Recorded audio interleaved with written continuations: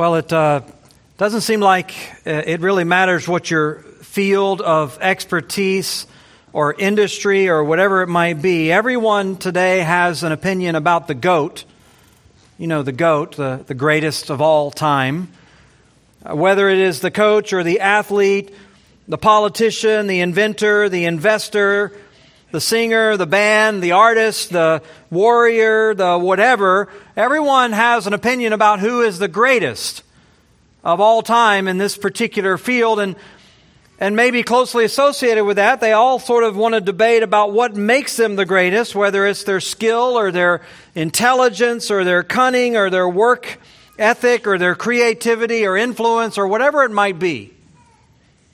Well, this morning we find ourselves in Matthew chapter 18, and in the midst of a group of disciples who are having that kind of a discussion. They are discussing with one another the greatest, and particularly they're referring not to so much others, but they're thinking about themselves. Are they the greatest, or will they be the greatest? This is what we find in the first couple of verses of Matthew chapter 18, a discussion among the disciples about which one of them would be the greatest in the kingdom of God. And the whole context creates an opportunity for Jesus to talk to them about this topic, to define for them and for us this idea of greatness, of true greatness, a definition which I'm sure shocked them to some extent, would shock many people. For most people, it would confront their expectations. It might even defy their whole belief system. But for those who have come to this place where they see the vanity of their own way, where they're starting to see some of the pitfalls that their own pride has brought into their life, for those who've come to see that greatness in the world is not all that it's cracked up to be, this message from Christ provides tremendous wisdom. In fact, it provides a very pathway of salvation for them. Listen to what Jesus says in these first 4 verses of Matthew 18. At that time, the disciples came to Jesus, saying, "Who is the greatest in the kingdom of heaven?" And calling to him a child, he put him in the midst of them, and said, "Truly, I say to you, unless you turn and become like children, you will never enter the kingdom of heaven.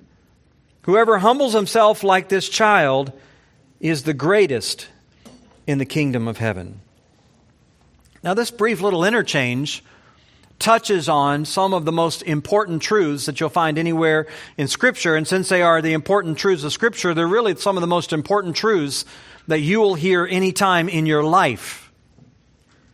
It all revolves around this idea of greatness, which Jesus turns here to the idea of childlikeness, or we might even say the idea of humility. And in doing all that, he really upends all the perceptions of human greatness that are common to man, and he establishes what we might say is the true secret of greatness. It's a secret that many, many people will miss, but when you understand it, it's within the grasp of every person.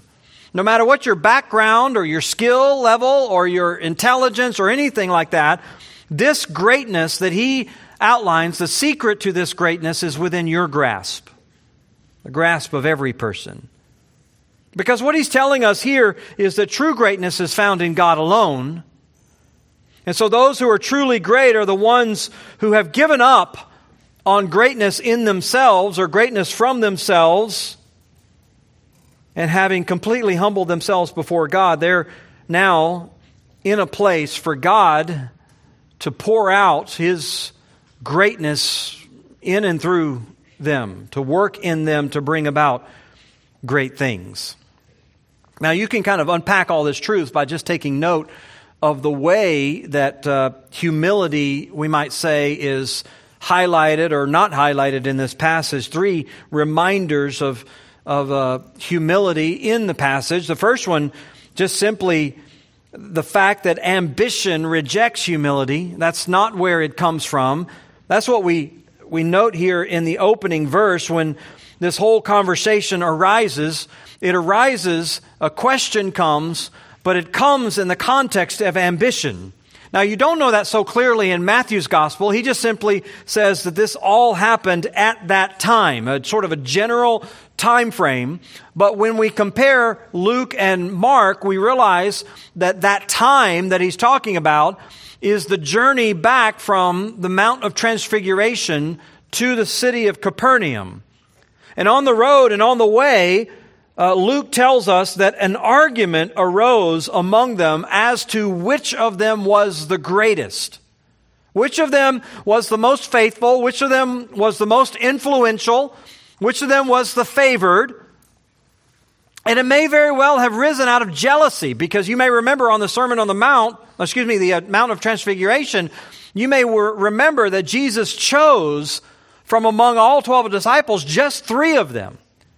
And 3 of them went up and they had this experience and they saw the glory and they saw the transfiguration of Christ, and they came down and they may have been tempted to share what they know, what they saw.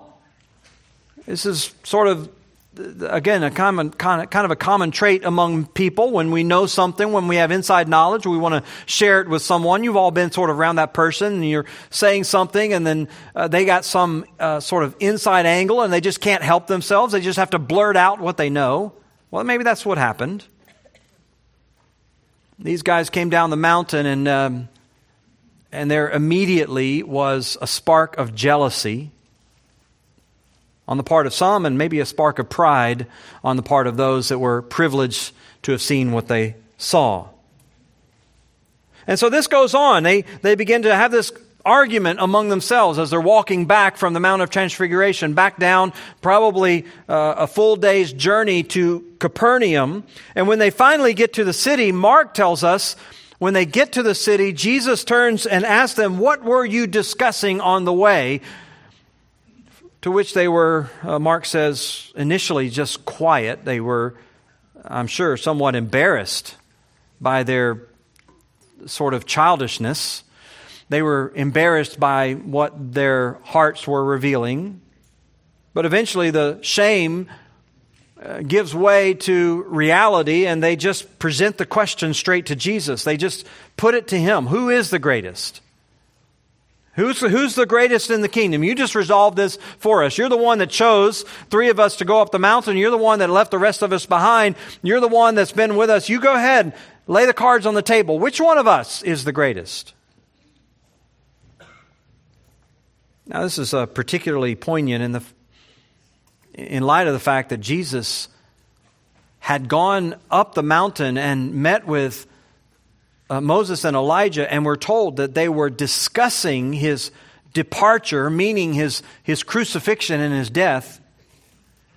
And shortly before that, Jesus had been telling them that He was going to Jerusalem to be rejected by the chief priests and the elders and the scribes, to suffer at their hands, to be killed and crucified.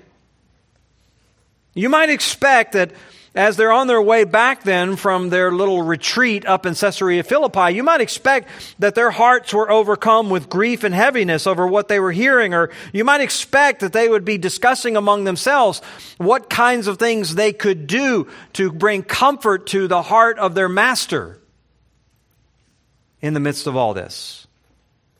But instead of all that, they were consumed with a debate about their personal standing, filled with questions, not about how they could be helpful to Him, but filled with questions about how they were going to outshine each other, how they were going to get ahead, how their association with Christ is going to personally benefit them.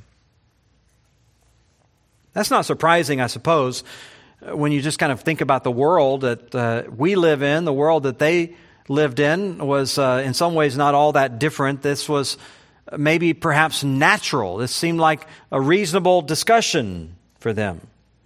They lived in the context like we do of unbridled pursuit of self-focus and self-interest, not just from their political leaders, their civic leaders, governmental leaders. That might, I suppose, be somewhat expected. But even in the religious community, you may remember Jesus says that that the scribes and the Pharisees loved the place of honor at banquets and the chief seats in synagogues and respectful greetings in the marketplaces and being called rabbi by men. So even their most respected religious and moral leaders modeled this in front of them, jockeying and trying to position themselves in the most glorious light. Everyone around them, all of their greatest examples were examples of self-seeking and self-service and self-fulfillment and self-focus, and in some cases outright arrogance. Like our own society, that it just permeates everything that we do. This sort of being consumed with your own glory and your own advancement. This hubris that is celebrated all around us. Lack of concern for others and undue focus on self. And the assumption in all of it is that fulfillment is ultimately found by serving yourself, by getting ahead, by crushing others around you if necessary, demanding everything for yourself. That's the message that we get. That's the message that surrounds us, and it would have been the message that surrounds them all the time. And it would be really hard for them to break away from it. Like I said, even in religious circles, that was what they saw. Even in our own world, we see that. Like John in the first century, who confronted a man in the church named Diotrephes, who he says loves to be first among them. There are people even in your most sacred circles who are like that. They model self-centeredness. They model self-seeking. That's really hardly distinguishable from the unbelieving world. And so all around us, and all around these apostles, this is just the way you live. And so this might have been, for their minds, natural, acceptable, permissible, to just think of themselves and to debate among themselves and to talk so freely about which one of them was the most influential, which one of them was the greatest. And by the way, this isn't the end of it. Even after Jesus gives them what seems to be a pretty clear response to this, it'll go on and on and on. Later on in Matthew chapter 20, two of Jesus' disciples that were told that their mother will come to Jesus and just ask him point blank, Lord, when you get into your kingdom, will you ordain that my sons will sit one on your right hand and one on your left? Just brazen attempts for self-advancement. Luke tells us that even on Jesus' night of his crucifixion, when he had just instituted the Lord's table, even at that very moment, they were engaged once again in a debate about which of them was the greatest. So it wasn't going to go away easily. It's kind of woven into their mentality, much like it's woven into the worldview around you. It's just the expectation that this is the way you think, this is the way you act, this is the way you live. Well, when Jesus gets to Capernaum, when he does press them on what they were saying, on what was going on, and when they do present the question to him, who's the greatest in the kingdom of heaven? Who's going to have the most privileged spot? Jesus responds by calling to him a child and puts the child in the midst of them. The word is paidon. It's not an infant necessarily, not a baby, but a very small child is the implication. Big enough, obviously, to hear, to respond, to come over to Jesus, but not a preteen, not a teenager. This is a small child. And he becomes kind of an illustration on a couple points of humility for Christ, which really highlights for us the second element of humility in this passage that Jesus brings forward, which is that salvation itself requires childlike humility. Salvation itself requires humility. That's his first message to them. Truly, I say to you, unless you turn and become like children. Like this little child he puts in front of them. Unless you turn and become like children, you will never enter the kingdom of heaven. So before you even have the discussion about who's the greatest in the kingdom of heaven, maybe you ought to stop and ask, who's even going to be in the kingdom of heaven? What are the entrance requirements? If you want to enter into heaven, if you want to enter into the kingdom, if you want to have salvation, Jesus says you're going to have to become like a child. This is going to require a transformation of your life. And as J.C. Ryle, I should say, says, it's not a transformation of one from one set of opinions to another. It's not a transformation of one party to another, or sort of one sort of group of friends to another. It's not those sort of things which might happen from time to time in someone's life, but those aren't the kind of transformations that save anybody.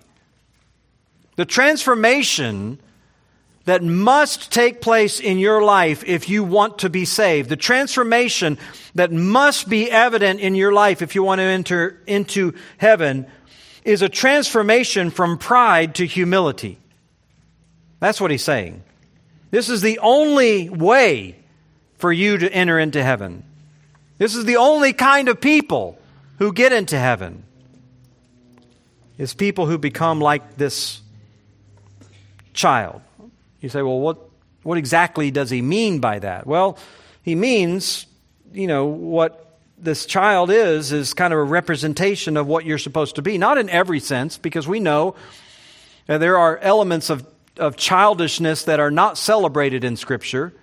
We certainly know the Scripture tells us that children can be as selfish as anybody else. Anybody who has children or has been around children know that they can be very demanding. They can be in many ways inconsiderate.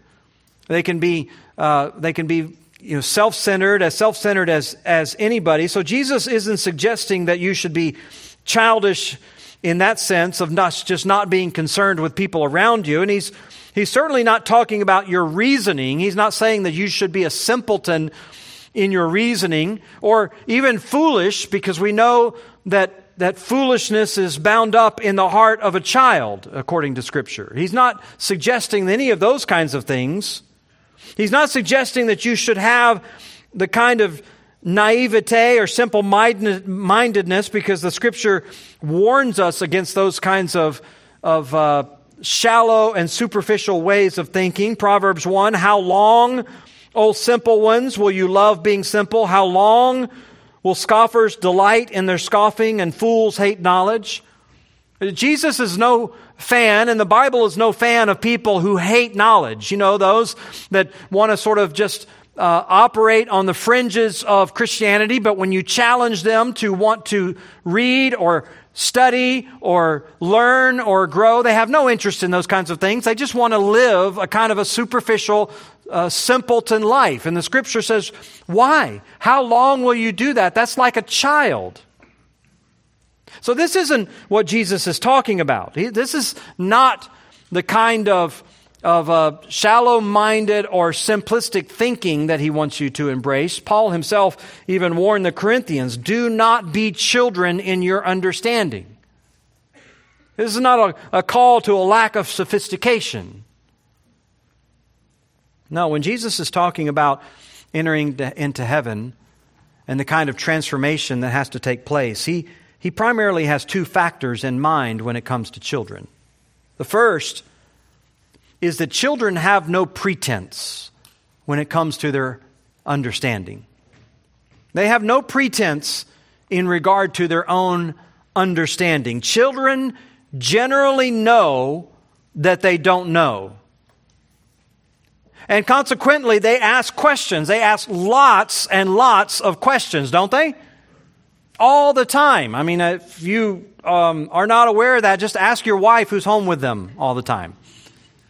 Question after question after question. This is the way they are, because they recognize that their knowledge is limited, and they also recognize that the people around them, the people that they trust, their parents, their grandparents, maybe their teachers, have a lot more knowledge than they do. And so this is sort of This is sort of exemplary of a child. They understand that they don't have understanding. Translate that into the spiritual realm. To become like a child is to recognize the extremely limited nature of your mind. It's to recognize that your mind and your heart have been weakened and corrupted by sin and are no longer trustworthy. Your mind, your heart is no longer trustworthy. And so the Scripture says, trust in the Lord with all your heart and do not lean on your own understanding. This is the pathway to heaven. Or Jeremiah says, let not the wise man boast in his wisdom. Let not the mighty man boast in his might. Let not the rich man boast in his riches. But let him who boasts boast in this, that he understands and knows me, declares the Lord. So this is the one aspect of childlikeness that you must have if you're going to enter into heaven. You have to lay aside any claim to your own wisdom and your own understanding and your own perspective. If you were to frame it in terms of perception, you just have to admit that you don't perceive things very well. That you don't see, as Jesus says to the Pharisees, if you were blind, you would have no guilt. But because you say, we see, then your guilt remains. So the person that hasn't become childlike, the person that you approach and you try to share with them the wisdom of God's Word, and they're like, I don't want to hear it. I know this, I know this, I know this, I know this. They're just filled with everything that they know and not willing really to renounce their own understanding. They're not ready for the kingdom, Jesus says. And so becoming like a child is to recognize that you don't know anything. And then becoming dependent on God for that understanding, so that your first reflex in everything is to ask God, to seek His understanding, to try to figure out what His Word says on every subject that you can, so that you can at least understand yourself through the lens of His Word, and you can understand the world around you, and you can understand your friends, and you can understand everything that you're doing through Him. So that's one factor of this childlikeness. There's another one, though. When he talks about becoming like a child, he has another idea in mind, which is the fact that children have no pretense as to their strength. They know that they're easily overpowered. They know that they're weak. They know that they're vulnerable. They know that they have need of someone to provide for them and to protect them. They don't sit around and imagine themselves going out and accomplishing everything that their parents might do, or accomplishing everything that has to be done to take care of themselves. And in fact, they give very little thought to it. Because they just recognize that they're in a position to be provided for, not to be providing. Again, translated to a spiritual sense, this is a full recognition that you need someone to protect you. You need someone to deliver you. You need someone to save you. You need someone to provide for you, which is, of course, the Lord. You say with Isaiah, behold, God is my salvation. I will trust, I'll not be afraid, for the Lord is my strength and my song, and He's become my salvation. This is very similar to what Jesus taught back in the Sermon on the Mount, whenever He said that those who inherit the kingdom of God are who? The poor in spirit. This is the same truth. You enter into heaven by recognizing your spiritual poverty, your spiritual weakness, your spiritual bankruptcy. You come recognizing that you've got nothing to offer to God, nothing really even to offer to yourself. You don't have anything that can save yourself. You have no virtue, you have no merit, you have no goodness, you have no wisdom, you have no knowledge, you have no counsel, you have nothing. You're absolutely destitute. You're spiritually bankrupt, nothing to commend yourself to God and nothing to commend yourself to others. Nothing that gives you any kind of advantage, nothing that gives you any kind of upper hand or foothold.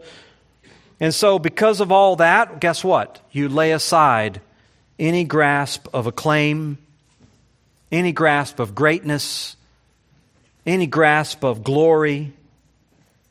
You divest yourself of any demand for dignity because you have no claim on it.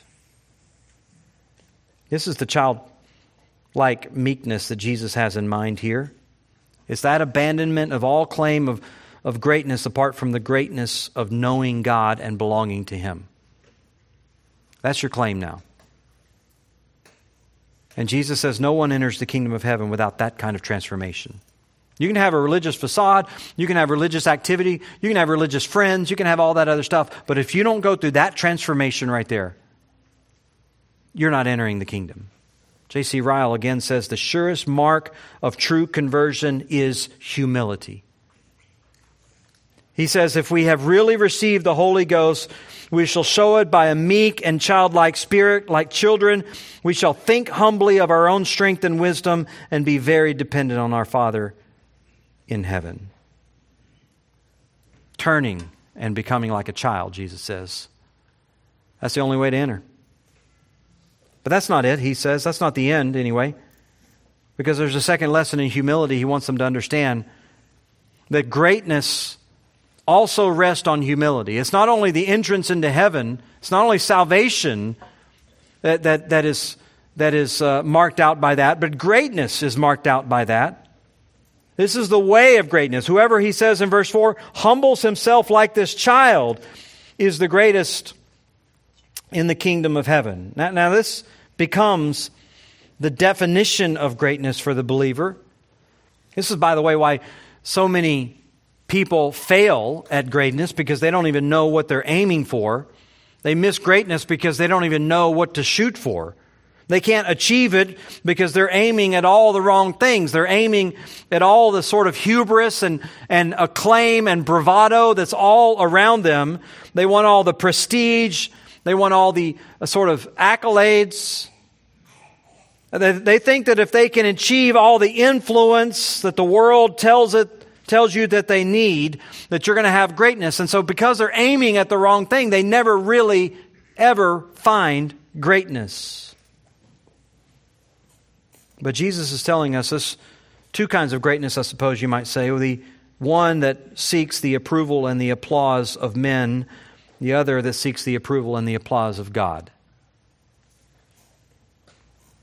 Those who are driven by ambition to gain fame and influence and attention and are constantly measuring themselves by how many people serve me, or how many people do I have influence over, or do I exercise authority over, or how many people know who I am and have knowledge about me. How far has that traveled?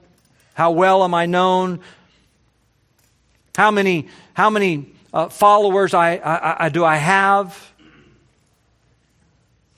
I mean, that's a title for some people today. You understand that, right? They are what? An influencer. That's their self-identity. And it's not just them, but there are so many people around them whose dream is to be nothing except who those people are. There's that kind of greatness according to the world, and then there's greatness according to God. Those people who make it their ambition to do nothing else but to please God. Because they understand the measure of greatness is not achieved by what the world thinks of you, but it's achieved by what God accomplishes through you. The one pursuing childlikeness, then, he has no desire to create his own greatness. Greatness, if anything, comes from the Lord. He's like the Apostle Paul in 2 Corinthians 4. We have this treasure, he says, in earthen vessels, that the surpassing greatness of the power may be of God and not from us. They understand that God can only fill an empty vessel. That He can't fill somebody who's full of themselves, who's full of their own pride, who's full of their own ideas and their own wisdom, who's full of all that stuff. The only one He can fill is the person who's emptied themselves.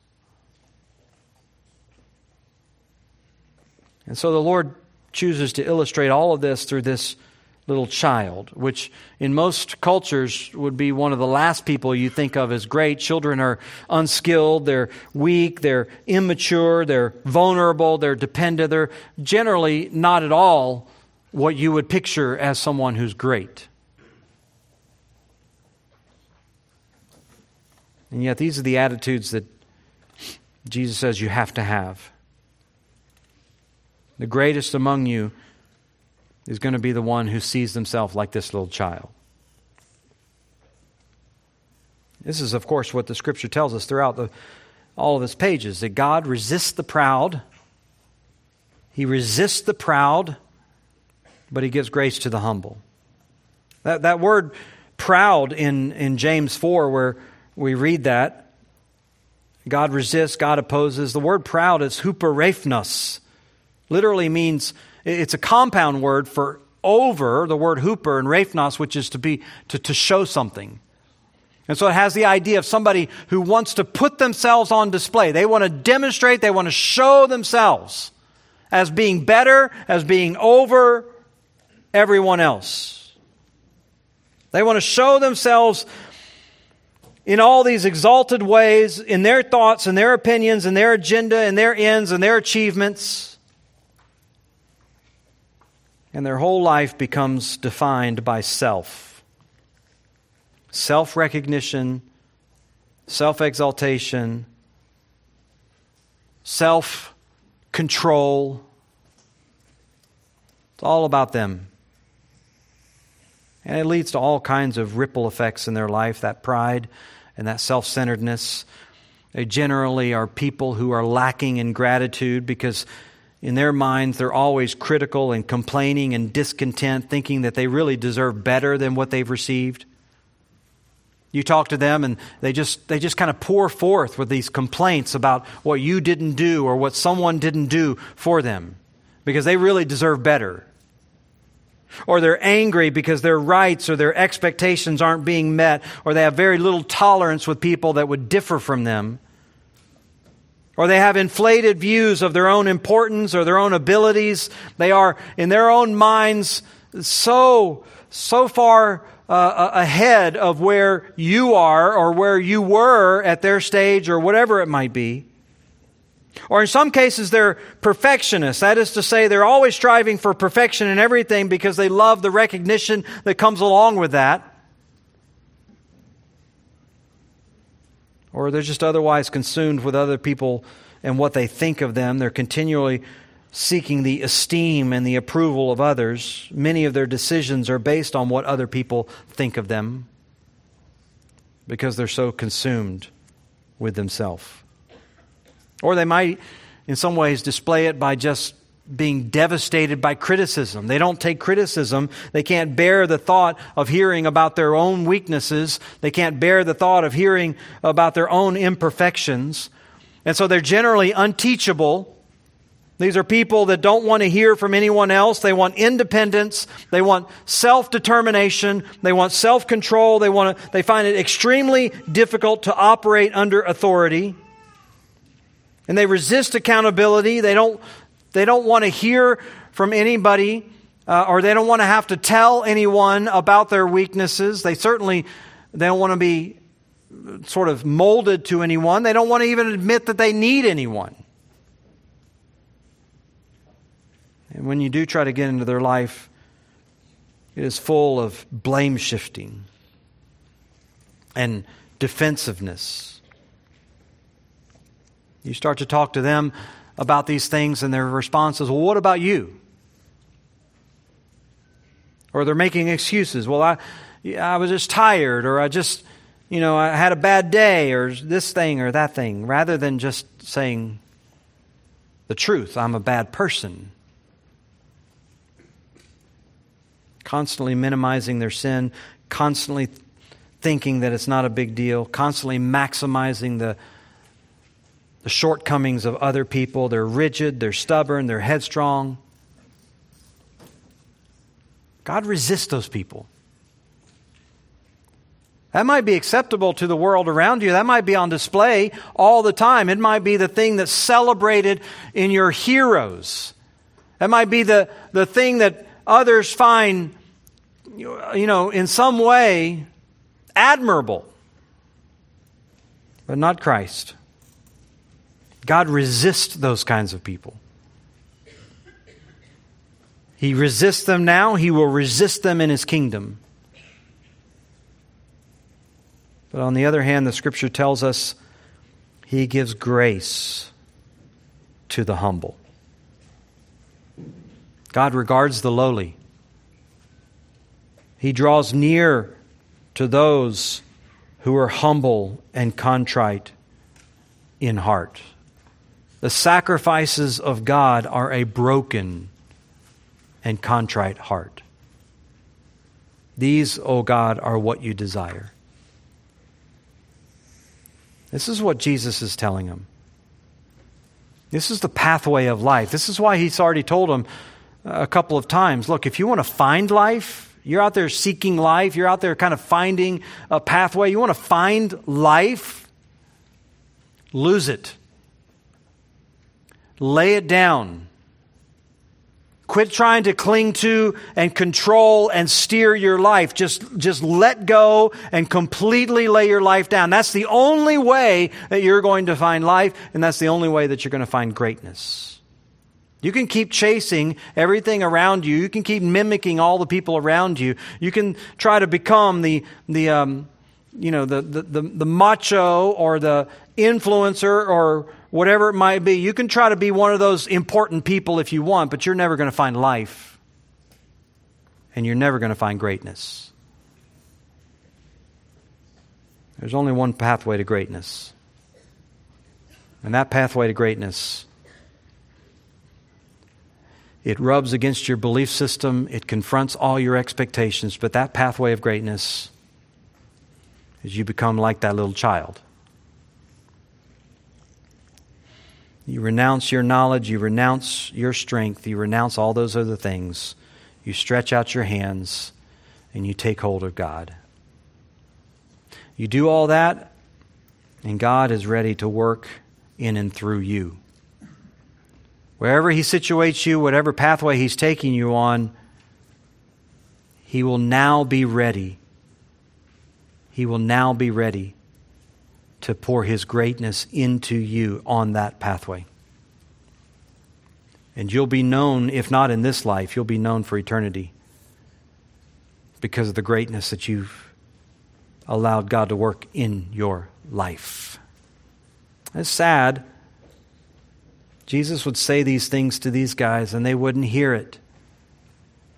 They'll go on from here and they'll continue to think just like the world, even though in front of them every day was the example of Christ. They missed it. They missed opportunity. They missed reward. They missed all of that. They missed greatness because they were just so blind to it. That's my prayer today, is that you wouldn't have to sort of learn the vanity of the world by chasing the world. My prayer for you is that you would hear this today, that greatness is patterned after the child and is demonstrated to us through Christ. Father, this is a message that we need. This is the message that the world rejects. But we want to be your children. We want to have your greatness poured out into our hearts and minds. We want to be used by you in great ways. And we know that there is no greatness apart from that. I pray then for those who are here today who are hearing this, that they wouldn't harden their hearts, they wouldn't resist, they wouldn't be dull-minded like these disciples. But may they finally humble their hearts, yield their hearts to you. May they finally learn the secret of greatness and allow you to work in their life. First of all, by welcoming them into your kingdom. And then by having you work in and through them to bring about your glory as you do great things in them. We pray in Christ's name. Amen.